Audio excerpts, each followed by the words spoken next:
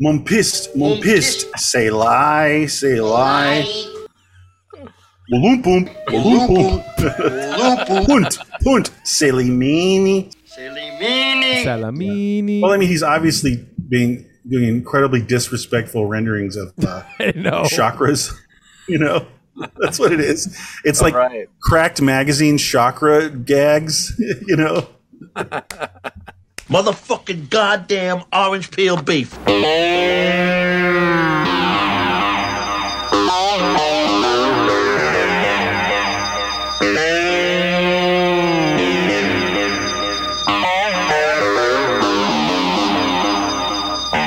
All right, everybody.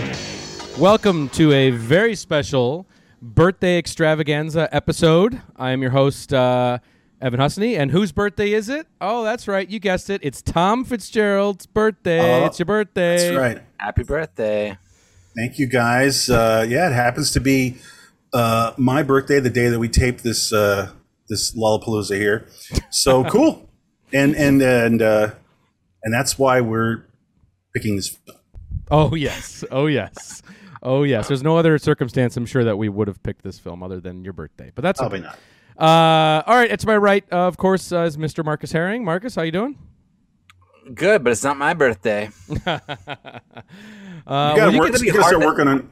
You got to start working on your pick now, Marcus. That's what I was just thinking. It's going to be hard to top this one, you know, as far as like an antagonistic choice. Let me guess. Remains of the Day? Yeah. Oh, that's good. Yeah. Yeah, right. Yeah, The Last Days of Disco. All right, so... Out of Africa? Yeah. All right, everybody. Welcome to this fucking hour. And thanks, everybody, for checking out last week's, too. It was a great episode on JB. Our 1 fucking hour love letter to JB was great. So thanks, everybody, for checking that out. Jackie Brown, yeah. But now it's time for this fucking hour, which is Jerry Lewis's, is it 1983? 1983? Good question. 1983. Yeah, 1983 anti-comedy, as we're calling it, Cracking Up. So, all right, I'm going to start the clock. Oh, boy. Oh, brother. Oh, no. Oh, buddy. Oh, all right. Bread and butter. All right, so, you know, most of the films that we tee up, you know, we post it online, people get their pre-watch in, but we didn't really endorse the pre-watch on this one. But so for those who don't know anything about this, which I'm sure that's most people watching, Tom, what is Cracking Up? What is Cracking Up? Well, first of all, it's a film that was originally called Smorgasbord, okay? And Smorgasbord, directed by Jerry Lewis, the legendary comedian of Martin and Lewis, of The Nutty Professor, of, you know, just talk shows. He's a legendary kind of Rat Packer comedy god, you know. So he, though, by the time it became 1982, 1983, when he made Smorgasbord, things got really wobbly for him starting in the early 70s. I mean, his comedy was out of favor big time, especially as like the SNL National Lampooners rolled on. He was a big dinosaur, total Stonehenge time for his brand of comedy. And he had done actually, I didn't think of it, but he did the Day the Clown Cried in 1972. Let's not forget that. Oh my God. And that was a huge failure for him. It didn't even come out, and I guess he didn't like it himself. No one liked it. I think he put in way too much money. So that was not a good start to the 70s. And then, unfortunately, the guy, he got addicted to painkillers for his back because he had done all those goofy pratfalls since 1949. And it was really taking a toll on his body, and he got caught by that trap, and he became a big pill addict, and it was really bringing him down and ruining his life. And he made some bad investments. He made a big Broadway production that was a huge money loser. It's called Hell's a Poppin'. Right. And so his money problems and painkillers. I heard that he attempted suicide in 1974. Even he got that low. I don't know details on that, but I'd heard that. So he's low. But by 1980, he actually surprisingly made a new film that was even more surprisingly a hit, Hardly Working, which is actually really awful and maybe worse than Cracking Up. It's differently awful because, well, what it has is the maudlin side of Jerry. like the tears of little children that look up to the clown man, like sentimental, like sentimental or something. Oh yeah, maudlin, sentimental, Right. and of course horrible comedy. It's awful. But Hardly Working was a hit. So that's next week, right? Yeah, exactly. That surprised everyone. Hardly Working. So I'm just getting to this film. So Hardly Working happens. He even, I think, was surprised it was a hit. And they said, well, what? He's like, what am I doing next? What are they doing next? I'm going to ride the wave, because I had a big hit in the middle of Caddyshack and Animal House days. Wowee. Like, it was a genuine hit. So he decided to make Smorgasbord, which we'll get into. Shapeless, enormously unfunny, and just befuddling. So he shot it in 1982. And Warner Brothers was interested, and they did pick up the distribution because of Hardly Working success. And they screened it in Vegas, and the Warner Brothers execs were there, and they were like, okay, we're not touching this thing. Like, we don't want this at all. Like, it was just like, this will not work. It's not even Hardly Working. No. And then they somehow got it together where Warner Brothers did a couple sneak preview test screenings in Columbia, South Carolina, and Wichita, Kansas. And that's it, in 1983. Wow. And huge bomb. No one cared. The cards came back. They were real bad. And Warner's was like, Jesus Christ, what are we doing with this turkey? And they were like, I don't think you can edit your way into making a better film, called Smorgasbord. That's the original title. But then they said, let's change Smorgasbord to Cracking Up, and let's just premiere it on cable, like the Movie Channel or something like that. Meanwhile, Jerry did his own distribution of Smorgasbord without an approved cut from Warner in Europe, and they liked it a little better. But now, okay, so cable. So now it's become 1984, and here I am, a kid going to school, not doing homework. Me and my friends hang out at my rich friend's house. What do we do all day? We raid the fridge and we just watch bad cable. And so we're flipping channels and we go, the fuck is this? And the thing is, you got to remember, cable would overplay the clunkers. Like, you'd get The Shining like 2 days a week or something. But then it would just be, oh, it's dead. Just let it roll. Doesn't matter. It's just filler. It's like, drywall for 24-hour cable channel. So they just played Cracking Up constantly. And me and my friends just knew after school, Cracking Up time. Let's go. Oh, it's on at 8 o'clock tonight. Oh, it's on at 6. Oh, okay. It was on in the morning. Did you guys catch Cracking Up? And we just watched it constantly. And we would just walk around and say lines from this film. And I didn't do any drugs then at that time at all. But it was just the soup of that film. It just absorbed in our craniums. We're impressionable. Like, I know there's two other guys they'll never forget lots of stuff from that film. I could just give them, little phrases from that movie that we used to repeat over and over again. So I just want to emphasize this. So now it played on cable and constantly for like 2 years. And I guess I'll just wrap up this story with I had even more of a relationship with this. I started doing LSD like around 1987, and we were like cracking up, yo, and like I had recorded it off cable. I had a sacred VHS tape of it. So like we would do these kinds of things. I had a digital delay pedal that had triggering, like, so it'd be like hey, or looping like hey, And so I would run the audio from the VCR, and I would just snap little snippets of Cracking Up, like our favorite moments, like moment. Yeah, exactly. And I would just trigger it, so I'd go like moment, and you could slow it down on the delay. But then what I started doing is I would take this is so primitive, of course, but I was kind of VJing. It was like I would pause the VH, like someone would say something like vinegar and oil, pause, and she's saying vinegar and oil through the audio, and I would loop it. So it'd be vinegar and oil, and then you'd freeze her face, and then she'd go vinegar and oil, vinegar, and we were literally coming down on acid at like 3 a.m. in this guy's like room at his mom's house, and we were fucking dying. It was so powerfully psychotic and stupid that it left such an impression on me. I don't know if it's good. I don't know if it's bad. I don't know if it's bad for me. I don't know if it's garbage. I don't know if it's art, but it's soaked into me. And so this led me to never forget this film. And years later, I started really VJing. I worked with DJ Cut Chemist and other people.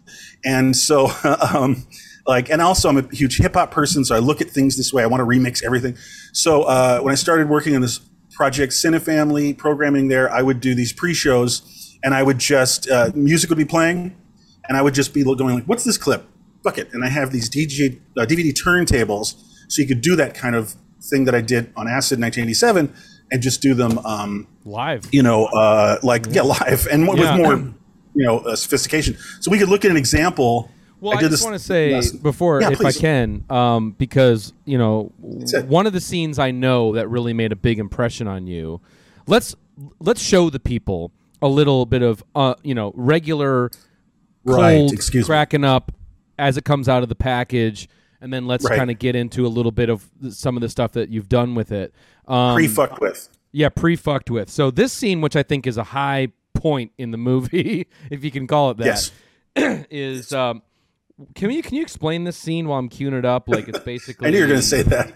Yeah. Well, Jerry is suicidal in the film, right? And he needs help. He was advised to see a guru called Dr. Grasnova Pux, and so he actually stumbles into him.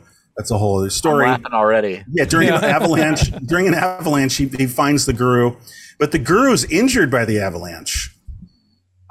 And so he needs an operation. The guru, the wise man that Jerry's character was seeing, but they both were hurt in an avalanche. So the guru, Dr. Grasnova Pux, also played by Jerry Lewis. Yeah. Oh, that's right. Yeah, he plays most of the people in the film. And so anyway, I'm trying to think here. He's injured, and the doctors are like, "Well, let's get the anesthetic," and he goes. His character, no anesthetic. No anesthetic. And they go, "Really? Are you kidding me?" And they're like, and he's like, "No, I have studied with, spiritual guides from all over the globe. I can totally disassociate myself from my body through trance." And then we go here. Okay, here we go. Fighting. Wallach. Punt, Salimini, I can't believe we're doing this. Mummy, Wolupu, Heist, Mumpist, say like, My favorite. push, Mummy. Jesus Christ. Can I just jump in for a second? The king of comedy, ladies and gentlemen. I don't know Jerry Lewis's career. I don't know this movie before. In the early days of being. Sorry. Okay, Jerry. All right, Jerry. Okay. I just happened to catch Tom walking by Tom VJing this one night, and I was like, "What is that? What's that caveman movie?" And I always ask him every few months. I'd be like, "What's that caveman movie thing again?" I didn't recognize it was Jerry Lewis. I had no idea it was really? Guru or whatever. But I didn't even know that. Whatever you did, whatever Tom. I didn't know you didn't know it was Jerry. I don't think I don't know. Now, it's hard to after this movie gets into your brain, it's hard to remember like what you knew and what you don't know anymore. Yeah. But it definitely had an effect on me, and I found an appreciation for it through Tom's art, and there's like when I was rewatching it for this, I was like dead falling asleep for a lot of it, but but every time I would get to something that Tom's put his hands on, I was like on the floor.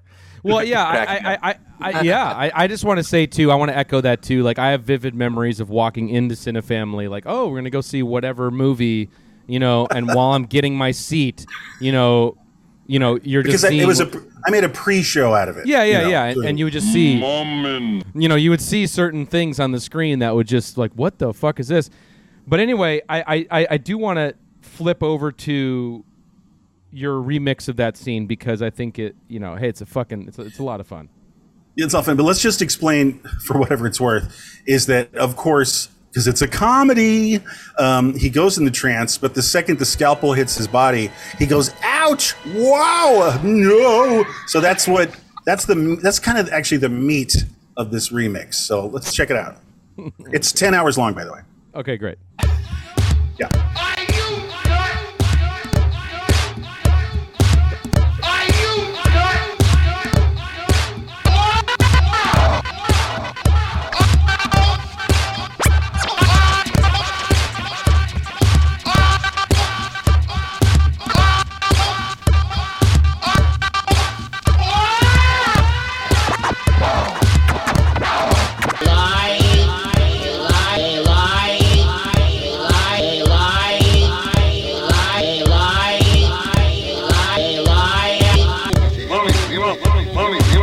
10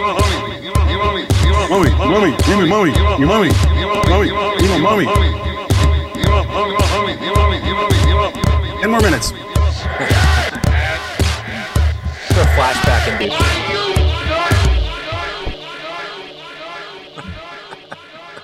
That's it. And that's art, great. folks. I mean, So there you go. It's a lifelong journey, and it's a special film to me. We'll get into the guts of it and bullet points, but that was my personal thing, and it's my birthday. You know, we don't give a fuck because it's my birthday. Is this the movie you've seen the most, you think, out of any movie? Is this the movie that you've seen the most out of like any movie? Ooh. No way, not really. No, I cut it up. Look, it's like a butcher shop, guys. It's like, I mean, I don't know when I've watched it from beginning to end in a long time. I'll take a few moments. Give me 2 pounds of moments, and you know. Give me the roller skating mishap, like right here. Whoops. Or that. Yeah. So, well, anyway, so that's all. So, the thing is, there's a few things just to end my personal journey thing, like the Scorsese doc. Like, this is my personal journey in cinema. I don't know quite why, and maybe it's I don't know. It seemed, when we talked about this earlier, very malleable and modular, you know, because it's so there's no story, there's nothing connecting anything. It's all random, strange voices and gibberish, non-English words, mugging, strange faces, non sequiturs. You know, like, it feels so natural to just pull it apart, and it's such a natural to just deconstruct it. Yeah, exactly. So it's so easy to not easy, but it's like it screams to be deconstructed and to have pulled, reversed, backwards. It's just I don't know. That's a backhanded compliment to Jerry, but he did succeed in making this strange artifact where it's not a film but raw material to make like weird anti-comedy dance beats, you know? Yeah. So here's my hats off to him. Marcus, you were saying, what were you saying? Oh, I was just gonna say, no, that's interesting because the film kind of unravels, like it literally feels like it's unraveling, like as it goes on. Like you said, there's not really a plot, but there is like a framing device, but then that gets dropped somewhere, like about an hour in, that gets completely dropped, and you don't know what happened anymore. It's almost like Dangerous Men or something, but made by a guy who made really good movies. That level. It's on that level. It's that guy who's just crazy, like unfollowed threads, you know.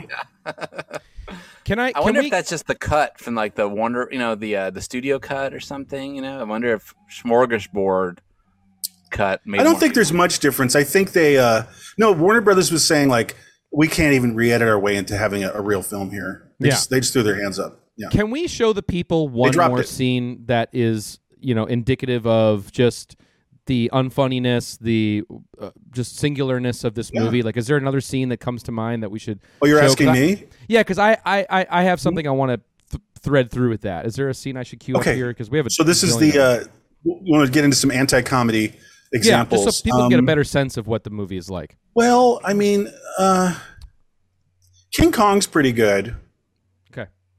Should we do that, or should we could also do then the art gallery? But you know, there's so much to choose. Let's do the art gallery. Okay. Yeah. Okay, here we go. So this is just a scene. This is a gag. This is a gag from the film. Here we go. Oh, well, hold on. Let's actually set it up a little bit in that this is not set up.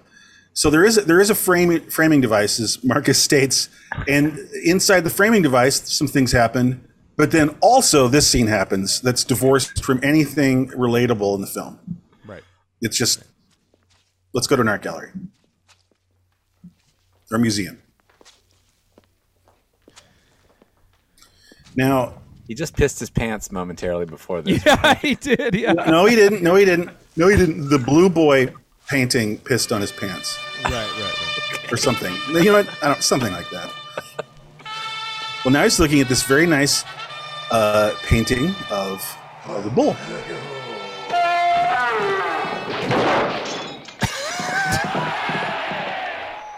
We did not pause the picture just now. That's just something you don't see anymore. The freeze frame. Yeah. Yeah.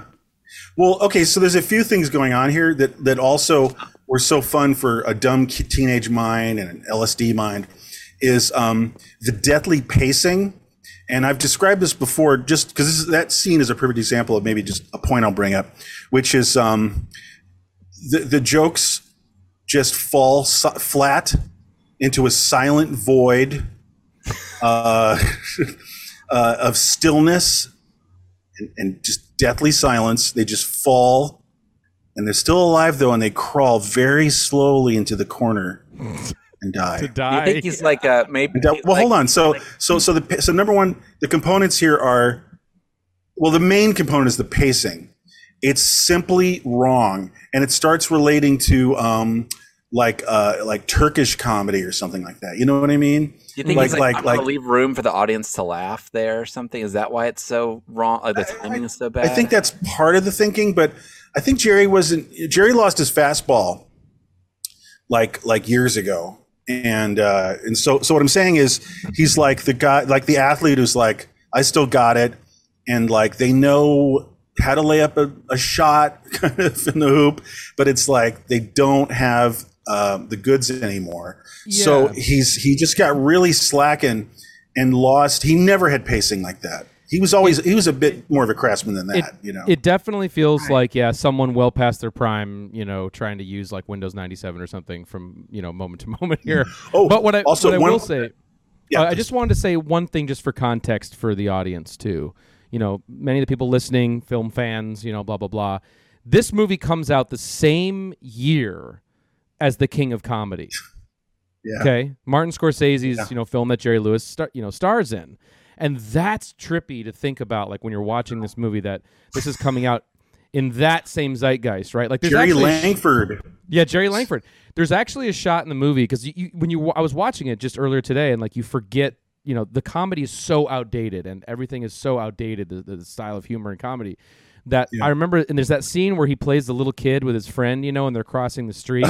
I was tempted to grab that. And you zero in on it, and he's holding an Outland lunchbox, which had come out in 81. No. Yes. You're kidding. No, yeah. Oh, nice detail, my man. Yeah. So I'm just like, first of all, there's an Outland lunchbox at all. I know. Well, yeah, number one. But number two, 1981 Sean Connery film. Yeah, we're like in 1981 with this fucking shit, which is just really incredible. I'm going to look that up after this. No, but just one sort of chunk bullet point just to let's get through this real quick because there's the final thoughts of the historical context for him. This is his first PG film. And in I think the press release, they kind of led with that. Like, this is Jerry getting a little saucy, and a little bit, with some sexual jokes, and a little toilet humor. Yeah. And so it's like middle fingers a couple times, Ooh. And so what this is another thing, another dinosaur thing I was talking about. Let's talk about this. This is the whole topic, Frankenstein. So okay. There was a revolution when Jerry became passé, 1970s on. National Lampoon, and of course SNL. So like Caddyshack, Animal House, like you were saying, Airplane, even, everything. George Carlin, just the whole revolution happened, and he had no part of it whatsoever, and he was the instant old man. It's sort of like Jimi Hendrix, comes in, and then suddenly, crooners are kind of like cringe. Yeah. Right. So a couple times people fought back, kind of like I can do that too. I know these kids. It's that awful old man thing, like Airplane. Like, I could do that in my sleep. You guys like Airplane? Come on, here. So this is him doing like Airplane, and that's why I think he allowed and excused himself to have so many non sequiturs. He's doing Airplane in his fucking feeble mind, right. And this reminds me. I have one correlating analogy. An example is a little more going to school here, and then we'll wrap it up. But Jerry cracking up and saying, "I got your Caddyshack right here, pal." Okay, he's doing that. There's an analogy in horror right then. Jerry Warren had been making those kind of like crab monsters from outer space, like atomic women on the moon. So he was making that crap 50s and into 1965, 50s and the first half of the 60s. Then he did not make a horror film. And somebody, one of his old actress buddies in Hollywood, said, Jerry, horror's back really big.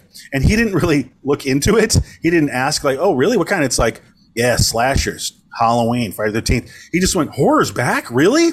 So he just made a horrible film called Frankenstein Island in 1980-81 that was where he left off from 1965. Nothing is informing him post 1965. So it's got like bikini wonga girls and like mad scientists with crazy contraption, put the thing in your head and you have a brain transfer. And it's like 1981 and nothing informed him. Texas Chainsaw, Halloween, nothing. Night of the Living Dead, it didn't even inform him. So again, you can see what I'm saying, the analogy where it's like these old guys are like, move, step aside, I got this. You want horror? I got it. It's this, and this. So I think it's a pretty good analogy. And I think you have some thoughts on Frankenstein Island? Oh, I mean, it's just something must be in the air, because when I was 17 years old, I had seen Frankenstein Island, and I did a parody of Frankenstein Island, like the making That's amazing. Of Frankenstein Island for a high school short film starring my cousin where he played the director trying to make Jerry this, Morin. Yeah, well, like my own version of it, but the movie was called So it's like the burden of dreams of Frankenstein Island? Yeah. Wow. Yeah. Wow. So why are you hiding that, man? Why'd you hide that little bit of information from us? I gotta see that. See that. I mean, it's not good, but I mean, it was where I started. That's where I started. I mean, that's where I got my foot in the door. Frankenstein Island. That's crazy, dude. Maybe you should make that make that film now. I know. Remake it. Well, that could be like The Room, like because these kids today, they don't know how to make movies anymore. I'll show them. I was going to say that theme followed me. Like I made this movie about a sort of outsider singular filmmaker like that, and then I would right, Pandemic, and you love that Miami Connection, that sort of theme like started there and kept going. But the thing to me is really interesting. It's really weird, yeah. But that's a really interesting. It's your birthday too, man. But it's like honorary. Well, it's an interesting thing to bring up though with Frankenstein Island and in the context of cracking up, because it is kind of like once you've done something for so long, like Jerry, you don't watch other people's stuff. You're not watching how comedies evolve. You're just like you're on your boat. You're in a bubble. You're in a bubble. You're on your cruise ship and you're just doing your own thing and whatever, and you're not paying attention to the world moving past you. And that's what this is, And that's what makes it so also too, right? Jerry's good. Like just happens in music too, right? I think that's like an instinct that people have, like when they are kind of washed up or their career's going out. I remember like late 70s, like all the hard rock bands, like punk comes in, and then next thing you know, they're trying to do like punk songs. There's like hard. Oh, totally. Alice Cooper. That's one of our favorite genres. What do we call it? Dinosaur new wave. When exactly. When like Alice Cooper, like caught in the jeans, caught in my zipper, or whatever. Yeah. Flush the Fashion. Like they do Alice Cooper does a new wave album, or like Led Zeppelin. What is it? Wearing and Tearing is supposed to be like their punk song or something. I didn't know that. Like We Still Got It. Yeah, totally. Pete Townsend had that really bad. Oh, he was so self-conscious and neurotic about that. Yeah, totally. Yeah. We I just want to say about going back to cracking up Smorgasbord. I mean, Smorgasbord is the perfect name for this movie because that really is what it is. It's a group of non sequitur comedy vignettes. But the thing about it is that it struck me watching this movie. It's so stripped down. When you call it anti-comedy, is that like it has no sentimentality in it whatsoever. There's no love interest.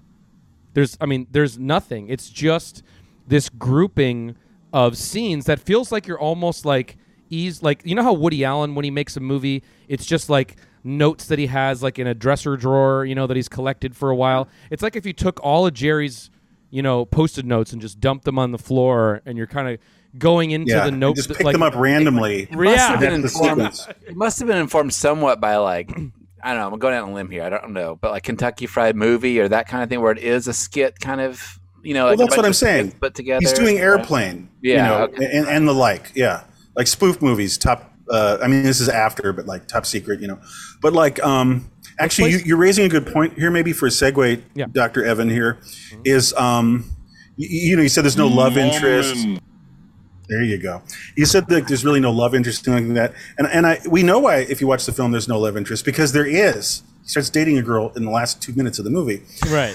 You know why there. I mean, I know what your point is, but also just within the reality of this motion picture, it's a film about. The film opens with this character, Warren Nephron, and he's attempting suicide. But he's such a loser that he can't even commit suicide. There's 2 suicide attempts in the beginning and a third later towards the end. And so what I'm getting at, this is about depression and suicidal thoughts. And now, like I said before, I don't have any details, but I've heard that he attempted in 1974. Yeah. So this is actually a very depressing. If you told this story differently, the basic skeletal story, it could be a very depressing film, and sometimes it feels that way. So here's the first suicide attempt. But the gag is like, he's such a loser, he can't even kill himself. So, but forgetting the jokiness, the whole film, the whole framing device is him going to a psychiatrist and saying, what's wrong with me? You know, my father was a weird loser. I'm a weird loser. I can't do this. I can't do that. I fail here. I fail there. I fail everywhere. And so, but it's not like a lovable loser thing. This movie is kind of screaming in pain and is a cry for help because Jerry was doing terrible. And side note, he had finished the film and he was editing it in Vegas and he had a massive heart attack and needed a triple bypass. And that calmed him down a little bit, but he really was beaten up in the previous decade. And I just want to say, it's a sad, ugly film when if you were to read out what really is this character, Warren Nephron. And well, there you go. I just want to say when I saw this, this is the opening of the movie, and I saw him in that skilled fall there with this, and you would see like. I feel like that would be a device in kind of like a movie, like we said on text, like a Charlie Kaufman clone would have like this kind of humor, this self-deprecating sort of, humor. But when I saw that originally, the first time I threaded this movie up, I was like, this is going to show some promise, like it's going to, all right, it's funny, there's you physical comedy. Really? And I saw like, okay, I know. and then it was just like off the rails into, full on Mommin'. and that was well, you know what phrase gets me just thinking, and exactly what you're saying is someone once said, it takes a talented person to make a bad film. Do you know what I mean?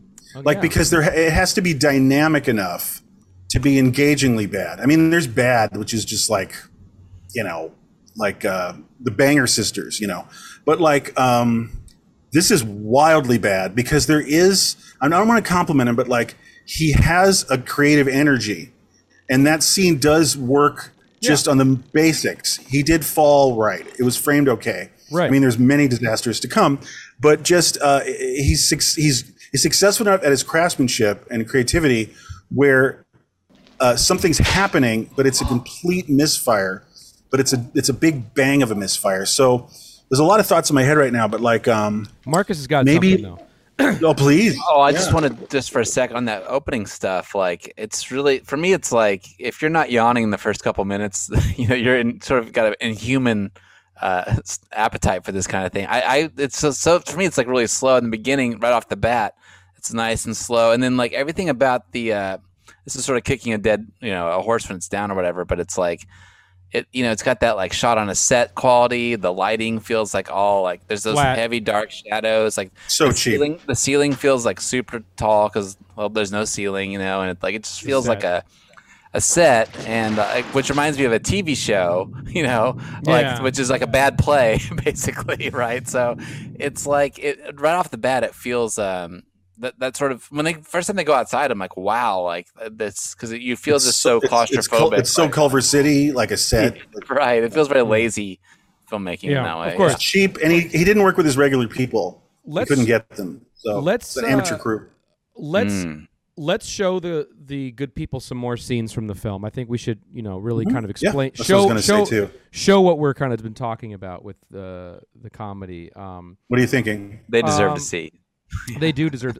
Well, let's definitely got to show Jerry Goes Skating. Yeah, and I think this is a eureka moment for you as well, right? Because yeah, the way it, I'd never seen, and maybe before or since, seen anything comedy or whatever ever been executed this way. It's a failure as a joke. It's a failure in the execution of having the joke follow through visually. But he accidentally stumbled into this really fascinating kind of deconstruction of like film editing, and it's at the very end of this brief scene where Jerry goes skating. What could go wrong, right, guys? He's just gonna go to the skating rink. I love that box. Yes.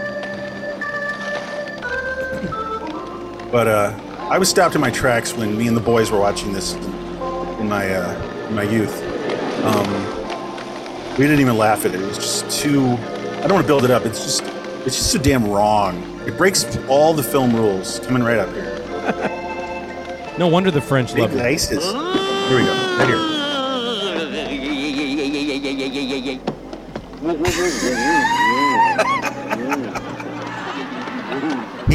That was a visual representation of someone stopped in their tracks because he's wearing ice skates.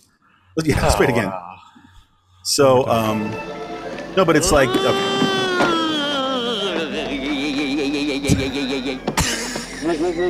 It's like, he's like, well, it's poorly framed. It's like totally, it's so Martian. That is so like, and the biggest movie ever in Venus was this. Yeah. It's like, what? Like, it's not framed good. Like, it's not on his face. It's like low and just the back of his hair.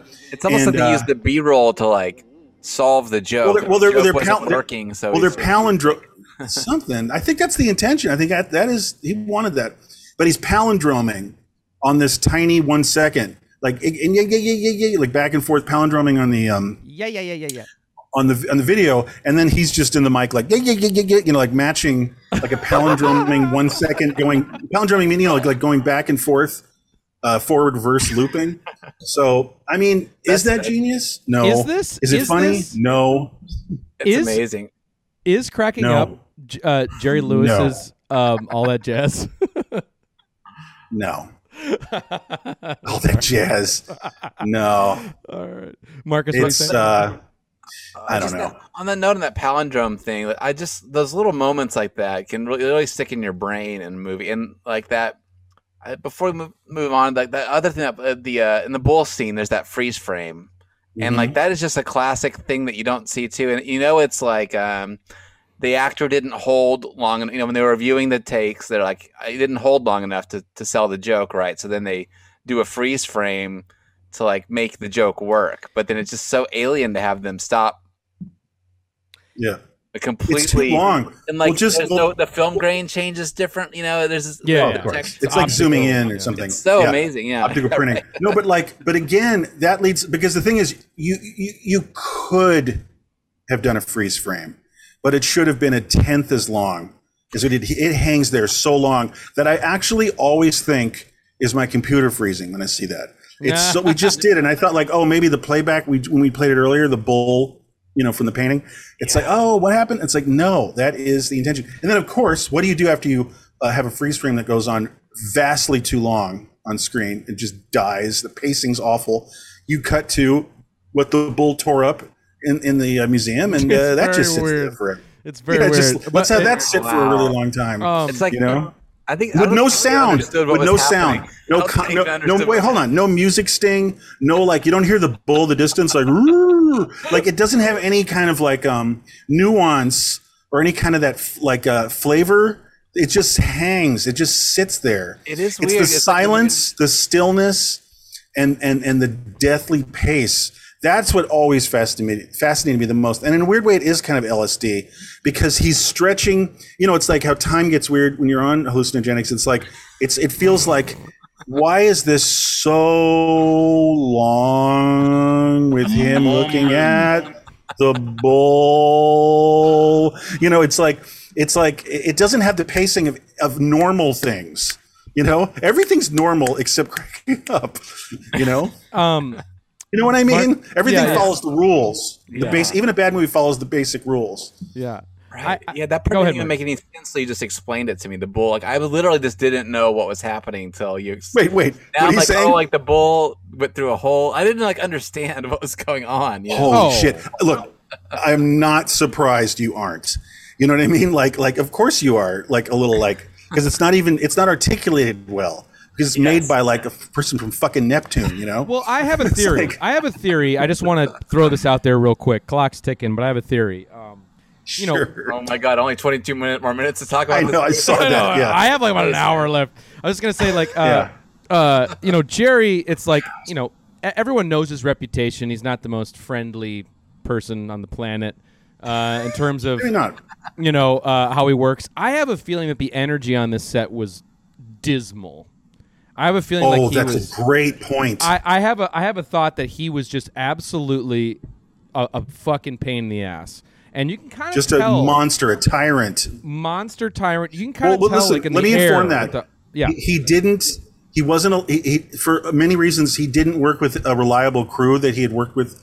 You know, like for decades. Like he didn't have his editing guy, his lighting guy, and so he probably was berating these like 29-year-old bearded That's what I'm guys. saying. You That's know? what I'm saying. You're so right, and it created Yeah. a dismal, like the editing bay.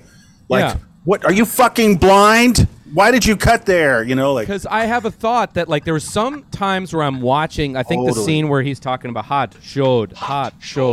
When he's doing that whole thing. showed. When he's doing that, I just like had this feeling like that feeling of a crew member holding a boom mic, just wanting to Yeah. fucking kill this guy. But Kill this is him. what we're all here for, is to watch him do that. You know what I'm saying? Like Yeah, that like, energy watch is him- present. Yeah, like let's have a terrible time making a comedy, and we're all being attacked by the funny man, the lead, and yeah, just dismal. No, well, the one little tip. I mean, of course, he's always been a monster. That is the reputation. But post triple bypass, he did, according to friends, mellow out, and he even would admit, I had to cut down on the high anxiety. And I'm just quoting Jerry. He was like, you know what? Sometimes I'd be at a restaurant. And yeah, I'd turn red and I'd start screaming for 20 minutes about a guy, you know, not bringing me the fork when I asked for it, you know. And so evidently post 1982, he became more of a pussycat. But So all of this is building up to that moment, though, because he has the heart attack yes, in the edit he has room. a heart attack like months after he does. Months. I think he had a heart attack. He started having the heart attack editing. Yeah, He's like in the bay. So he's probably imagine, like, you fucking cocksucker, where did you fucking, like, who taught you how to edit? You know, and he's like, you know, and then he's like, I'm fine. And then he thought he had indigestion, and then he's having a fucking huge coronary when he woke up in the middle of the night sweating. He was like classic, like a diet pills kind of like speed type guys or something. No, he was on Percodan. He had just quit Percodan, he says, which is this hardcore painkiller because of his back. Yeah, that's like an pain. opiate or something, right? Or, I don't know. It's Percodan. It's one of those monster highly painkiller addictive. things. Highly addictive, I'm sure. Highly addictive. And he probably took way too much. The dosage And drinking, like a bottle too, a day. I'm sure. Yeah, sure. And I don't know if he did Big Fat Rails of Speed. Let's just assume he did, or I don't know. He was a big druggie. He was a big druggie with like the legal drugs. Time out. Let's time's getting precious here. We have a lot of clips. Let's watch the King Kong clip in the context of Oh, a miserable please. crew. Yeah, a miserable crew Good call. having to film Good this. call. Okay, here we go. Like, Nothing to be afraid of. Nothing can happen to me. There is nothing to be afraid of. I love the King Kong clip. Nothing can happen. One of my favorites. There is nothing to be afraid of. There is nothing to be afraid of. I have a theory about this. Nothing can happen to me. There is nothing to be afraid of. Nice arm. Nice King Kong hand. Nothing happens. Actually, maybe we can focus on this too. Maybe let's dovetail and just maybe put a button on the depression, like the cry for help here. I did it. My friend always pointed out Doc, I did just how desperate. If this had German subtitles, this could be like an art film right here, right here. Muttering into the void. He's muttering like a lost child, into the void. So can you just quickly thread up, just to put a button in this thing, is the suicide attempt? God, which one? Hold on, sorry. Wait, Marcus, there's a lot of suicide. Do you have a theory? Before we move, okay, yeah. Before we move on, just that hand, right? Like when I was watching this, I was thinking it was like, I was imagining there's that part in the Ed Wood movie where he's like looking at like stock footage and he's like, I could make a whole movie with this. And I was just imagining him walking around a prop department going like, I could do something with that King Kong hand, and just sort of like leading with the idea, leading with the props that are available, and you're like, that said, it looks so bad that I don't even think a prop house would have a King Kong hand, because first of all, the fingers are so skinny. I think they made it for the film, actually. It does have a little bit of a Frankenstein Allen vibe to it, at least. Totally. All right. Sure does. Suicide? So just what I'm saying is, we left off with the muttering into the void and staring blankly like a lost, imbecilic child, right? That's how that hilarious scene ends. And then if you get to, God damn it, wacky suicide. Yeah. Wacky suicide. Here, this is like the penultimate scene, kind of. And our character here, Warren Nephron, is once again attempting suicide. The third suicide attempt in this comedy. And, he runs out of gas, so he doesn't have enough juice to have the car roll off the cliff. So there is sort of some filmmaking here, kind of. And once again, this has kind of everything. It's not like one of the showy scenes in the stupid film, but it's the pacing is on exhibit here, the deathly pacing, but also just how it's so far from comedy, and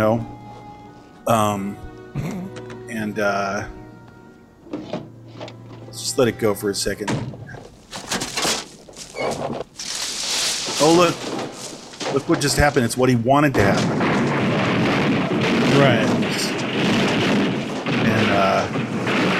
And so then he's like, and then, by the way, I thought of this only yesterday. So he's out of gas. Or no, he was going to fill his tank with his reserve of gas. I get it. Now I get it. Okay, never mind. So now he's just walking with his tank. So now he's like, well, I'm taking my tank of gas. And he brings up the wind sound effect. It's cold. It's chilly wind. It's getting dark. He looks defeated, exhausted, at the end of his rope. And he's still, his only instinct is to end his own life. Actually, this is the fourth suicide attempt, technically. I'm going to set myself on fire in this comedy.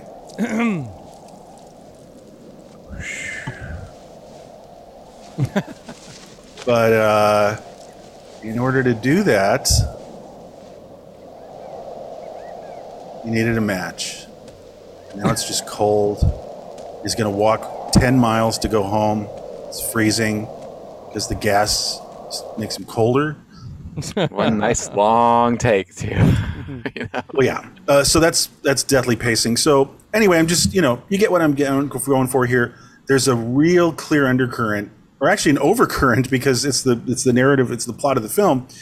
Depression, suicidal thoughts, misery, self-hatred, hopelessness, and that's not that if you don't play it right, that's not a good recipe for comedy. But also, more importantly, I think it's the only story that Jerry could have told in 1982.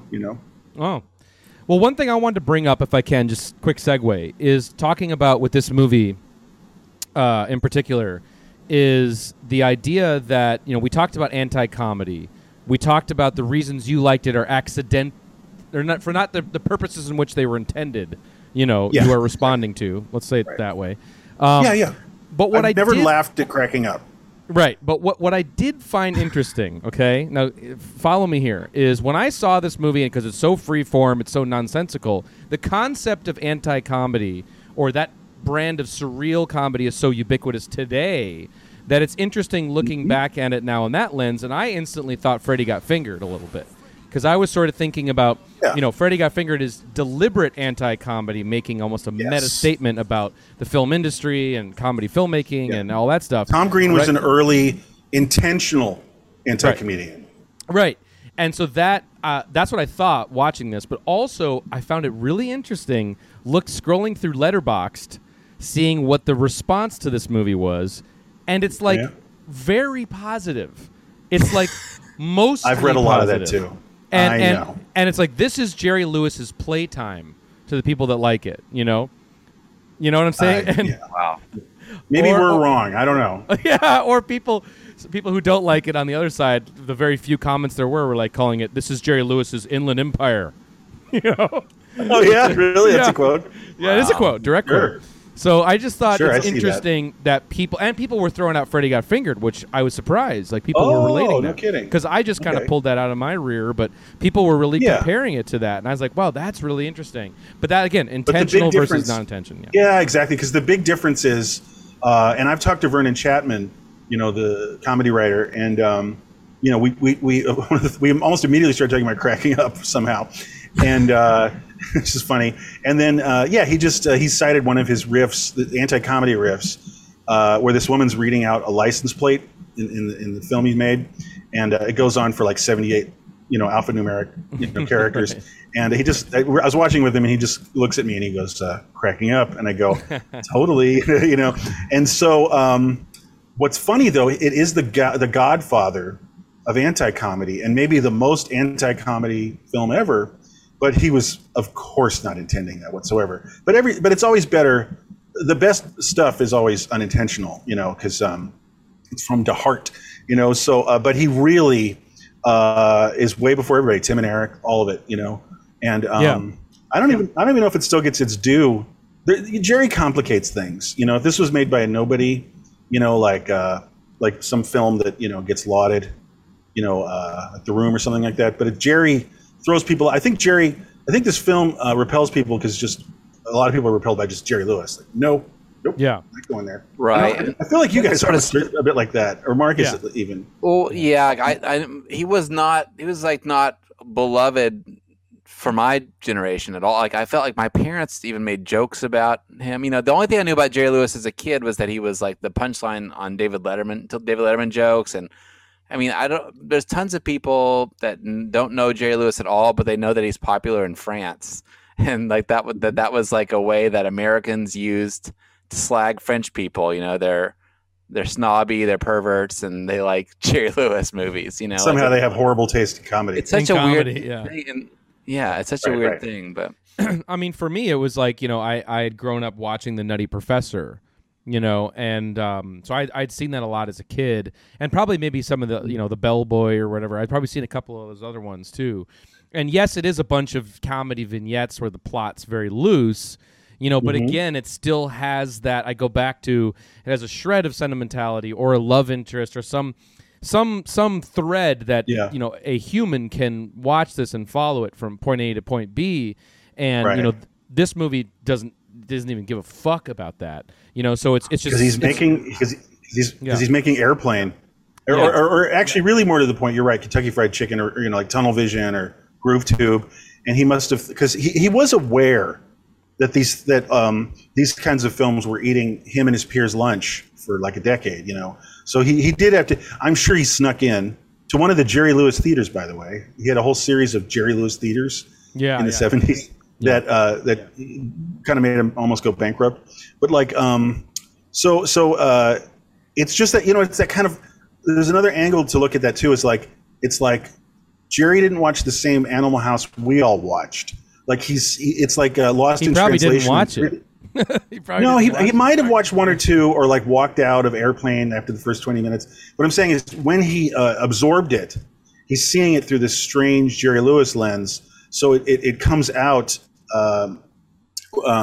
He's trying to like do something that he thinks people will like, and that's never a good place to start in general with art, because I did learn something. I just read an article today where he was saying like, the press release was saying like, this is Jerry getting kind of rude, it's like Pat Boone doing metal or something like that. It's like the zeitgeist is like, the zeitgeist is middle fingers and like pee jokes. You know what I mean? Like so, but it's not really where he lives. It's not in his heart. So he's not. He doesn't get it on a fundamental level. You know what I mean? Like he doesn't understand middle finger application in a comedy, and how he already lost because people are giving the middle finger by 1982 in movies. It's ironic. It has layers. He's bitter. He's got a flat. bitter. He's like a tangible bitterness. In the film. He's also bitter. It feels very lonely too. It's like lonely. I know it's it's a sad like, film. It's lonely at the top. It's like a guy that they like. Martin, from what I read, Martin and Lewis were like Beatlemania before the Beatles, right? Like they were huge. Huge. There's like very few people that achieve that level of success in the world, and I'm sure few people told him no or whatever. I'm sure he felt didn't feel like he was among peers, but the film feels very lonely. Like there is like some supporting cast, but like in some scenes he's playing against himself. They're not. There's a few cameos, really. Yeah, and there's a few times where like he feels like he's playing the straight man and the goof like in the same scene. Like there'll be like a goofy character like on the airplane or something. He's the straight man, but then in another scene, he's the goofball, roller skating, whatever. So it kind of like wavers between those two things. A lot of scenes he's alone, Yes. Yeah, I want to say alone in a room with a pissed off 20-something crew. That's what I'm saying. But I just want to say, like, okay, lunch, guys. I love that, Evan. That's what happened. That's every scene. 100%. Everyone making that movie hates him because he worked with strangers. I just read that this morning. He worked with a crew he didn't know. Unlike what he always used to do. They hated him so bad. But let me just say this. Yeah, they all hated each other. Everyone hated each other. But the thing I wanted to say is off what you were saying. All right, the thing I just wanted to say. Like, how about that? Oh, sorry. Yeah, sorry. Just the thing I wanted to say off the tip of what Marcus was saying is lonely at the top, the celebrity. It is just there's poetry in the fact that the yin to the yang of cracking up is Jerry Langford in King of Comedy. That he is actually playing that character that is really also true to the other dark side of Jerry Lewis is the Jerry Langford in Scorsese's film. And then and this is almost like the sad extrapolation of a Jerry Langford trying to be relevant again. Well, it's a Jerry Langford film. It's a Jerry. You could say, yeah. It's a Jerry Langford film. It really is a Jerry Langford. And like that's the thing. No, and it's like, well, no. How about or then to extend this whole relational thing is it would be if Johnny Carson made an R-rated comedy, right? With like girls peeing and stuff, and like he did it in 1984. You know what I mean? Like, or you know what I mean? Like pee jokes, and like right or like remember barfing, like Doc Severinsen's barfing. Yeah, remember when we some of those old clips where it's like the old time comedians were doing like psychedelic stuff, like Jimmy Durante doing like LSD jokes. Jack Benny with long hair. Gadoo. Right. Let's Gadoo. There you go. Go ahead. I was just say let's show What's the a good example people, of this? Well, I just want to say let's show the good people one of the scenes people do remember if they remember this movie, and that's the scene with the waitress. I think we should at least get it in. Yeah, okay. Sure. So you want to set it up? It's just a segment. Oh, no, I can't. I can't set it up because you're following this character, sort of, who's having problems and articulating his sad life to his psychiatrist, and then this scene happens. It's nothing to do with anything. We have Caesar, watercress, lettuce and tomato, plain lettuce, Bibb lettuce, hearts of Bibb lettuce leaves. That'd be fine. Watercress is always the... Watercress it is. Good choice. You got it. And what do you have on it? We have vinegar and oil, plain oil, Thousand Island, 100 Island, Hawaiian Island, 3 Mile Island, Russian, German, Swiss, mayo, 7 more minutes, guys. Roquefort, blue cheese, brown cheese, cheese and bacon, bacon bits, bacon chips. But it does. Vinegar and oil. Vinegar and oil. Good choice. You got it. Vinegar and oil. But it is definitely vinegar and oil. That is like, man, cracking up walked so Tim and Eric and shit could run. I mean, for real. Yeah. in She's some so ways. fun. She's actually really funny, I think. Yeah, well, that's Zane Busby, who she's in Up in Smoke is one of the groupies that they pick up in the van. She's in Americathon, if anybody even knows what that is. Oh, yeah. And yeah, she's great. But and so that's almost a successful scene. But yeah, Tim and Eric, it's just so funny, the clash of intention, like made in earnest and made ironically. Nobody of this more modern generation could ever even attempt to make something like that with sincerity. That's what's so special about true. Cracking Up. I'm glad you made one final mention of that. Because there's nothing ironic. There's no irony in Cracking Up. No. A trippy Zane Busby fun fact, that one with the Fran Drescher voice, like she was an assistant editor on Holy Mountain or something. Like she worked on Holy Mountain. That's so weird. Just like worlds collide. With 2 minutes on the clock, we wanted to pass it around and say what scenes in this movie for everybody are almost funny. Tom, you start. Birthday boy. Well, I would say that what we just saw, the full waitress scene. Yeah, the full waitress scene isn't bad, but I'm almost accrediting Zane Busby's performance. But it still sucks and it's weird and it's still not really funny. The one tiny moment that kind of works for me is Jerry's character's in the hospital after the avalanche, and the nurse. It's an avalanche, so he's injured in an avalanche, so he's really cold. When you're in an avalanche, you're really cold. So the bedpan is changed, and the nurse is throwing the bedpan out, and it's ice cubes. Yeah, right. Because it's so cold. But she's shaking them out, and one is sticky, and there's some very good comedy. By the way, I'm complimenting someone else again. The nurse, the woman who plays the nurse, does a great job having to pluck the one final ice cube out of the bedpan. And she does a beautiful job. It's very funny, but again, that's another performer doing that, not Jerry. I'll be brief, and then Marcus, take us home. I'm just going to say the scene in the beginning with the office when he's slipping on the floor, the very last moment of that scene when he's like pushing the chair across the floor is what is he like? It's is an absurdist, wonderful little moment that I enjoy. Marcus, take us home. I only ever laugh at the parts that Tom remixed and sort of nostalgically chuckling and laughing at those. But there was one joke I noticed at the very beginning, instrumental theme song, and the credit comes up and it says intro song sung by Marcel Marceau. Yeah.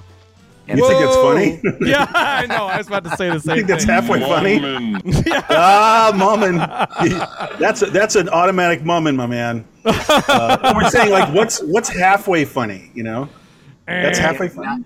If that's what you think, I can't elaborate now or after. Rock on, brother. Rock on, boy. All right, everybody. That was 1 fucking hour. We actually did it. We did it. That was barely 1 fucking hour on Smorgasbord, a.k.a. Cracking Up. Wow. Are we recommending people watch it? Noman to you, pal. Noman. You recommend it? Noman. You know what? You know who you are. If you're bold and no trepidation, just go fucking watch the hell out of Cracking Up. I don't know where to find it. Maybe there's a VHS. No, I think there was a Warner Brothers Archive.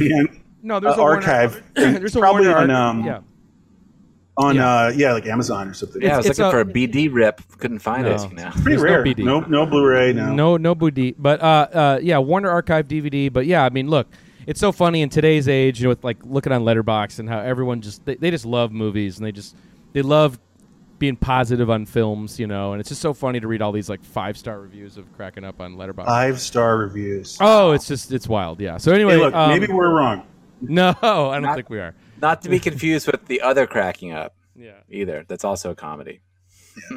From 1977. Tom, it was your birthday. I hope you had a good time. Right. Sure did. I hope you had fun. It's your birthday. Let's talk about next week. We didn't really solidify this, but I think we're gonna pull an audible and solidify it because I think it's an interesting topic for next week. So, Marcus, I don't know if you're hip to this yet, but we're doing it. Next week, everybody, we're going to be looking at a complicated movie in many ways. I think, Tom, you're a little more neg on the film. You don't like it as much as I do. No, I just think it doesn't work a lot. Okay. But it's fascinating, and there's some really cool filmmaking. Yeah, this is going to be really cool filmmaking. This is going to be a little Zardozian for an episode, but also I think I like it a lot more than I like Zardoz. I'll tell you that. But we have a lot to talk about, and next week we're looking at William Friedkin's Cruising. Okay, starring Al Pacino, notorious film, controversial movie, but also some wicked shots in that movie. Let me tell you, and also a great soundtrack. So we're going to talk about that next week. So everybody, get your pre-watch in for Cruising. I hope you enjoyed Tom's birthday spectacular. And I'm sorry. I apologize to America and the world. Yeah, you should also apologize to maybe like the 4 or 5 people who are regular watchers of our show who might have blind bought this DVD. But anyway, I know. Sorry. Maybe you can return it. Yeah. But all right, everybody, have a great rest of your weekend. Stay out of the snow if you're in New York like me, and enjoy your moment of zen. And we'll see you next week, everybody. Wait, first, Moment. Okay, see you later, everybody. Ladies and gentlemen, we welcome, please, a brilliant filmmaker, Jean-Luc Godard.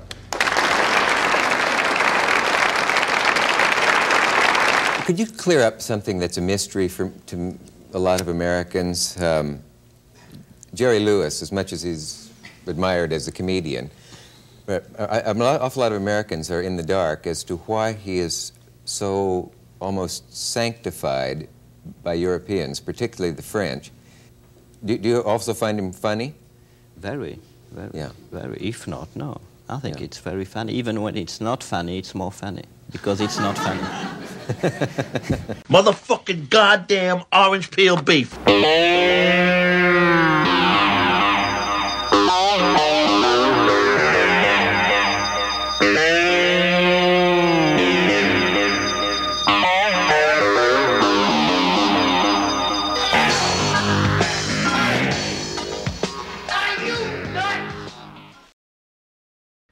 Hey everybody, this is Evan here with a little 1 fucking hour Easter egg for you. Hope you enjoyed the episode. Earlier on in the discussion on Cracking Up, I made reference to Jerry Lewis holding a Outland lunchbox, a lunchbox memorabilia item from the 1981 Sean Connery sci-fi film. Upon further inspection, I realized it's actually not an Outland lunchbox. Very sad.